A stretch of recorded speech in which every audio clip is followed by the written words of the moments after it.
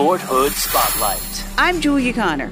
Fort Hood closed out an action-filled Phantom Warrior Week with the awarding of the Commander's Cup to the brigade that racked up the most points after 3 days of competition involving 11 events. This year, the Commander's Cup goes to the 4th Sustainment Brigade, 13th ESC.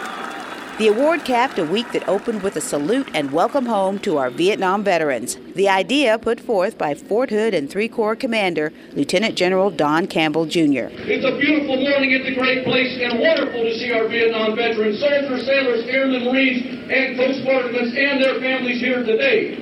1,278 Vietnam veterans and their guests are here today. On behalf of the soldiers, civilians, family members, and Fort Hood, welcome home. The veterans we talked with were overjoyed at the tribute, including George Mitchell, who rode all the way into Fort Hood from Alexandria, Louisiana on a motorcycle. I'm a retired E7, 3 tours in Vietnam. So when you came back from Vietnam the last time, what was it like?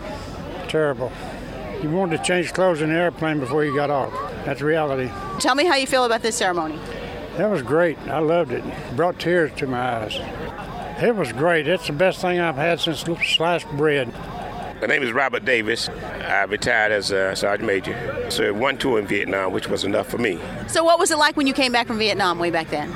It was kind of like nobody said thanks, nobody congratulated you. In fact, I took a road trip home in a cab with the guy that used to eat at my house, and he barely spoke to me. At the time, I didn't realize what was going on, though, because I didn't know about the protests back here at the time.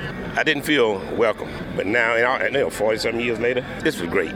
I mean, I wasn't expecting this magnitude. Getting on the buses and riding us over to the field, and the crowd waiting. I mean, it was a good feeling.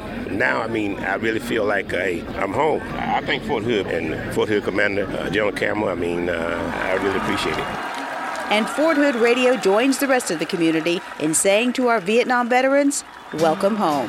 I'm Julia Connor for Fort Hood Spotlight, a production of the 3 Corps and Fort Hood Public Affairs Office.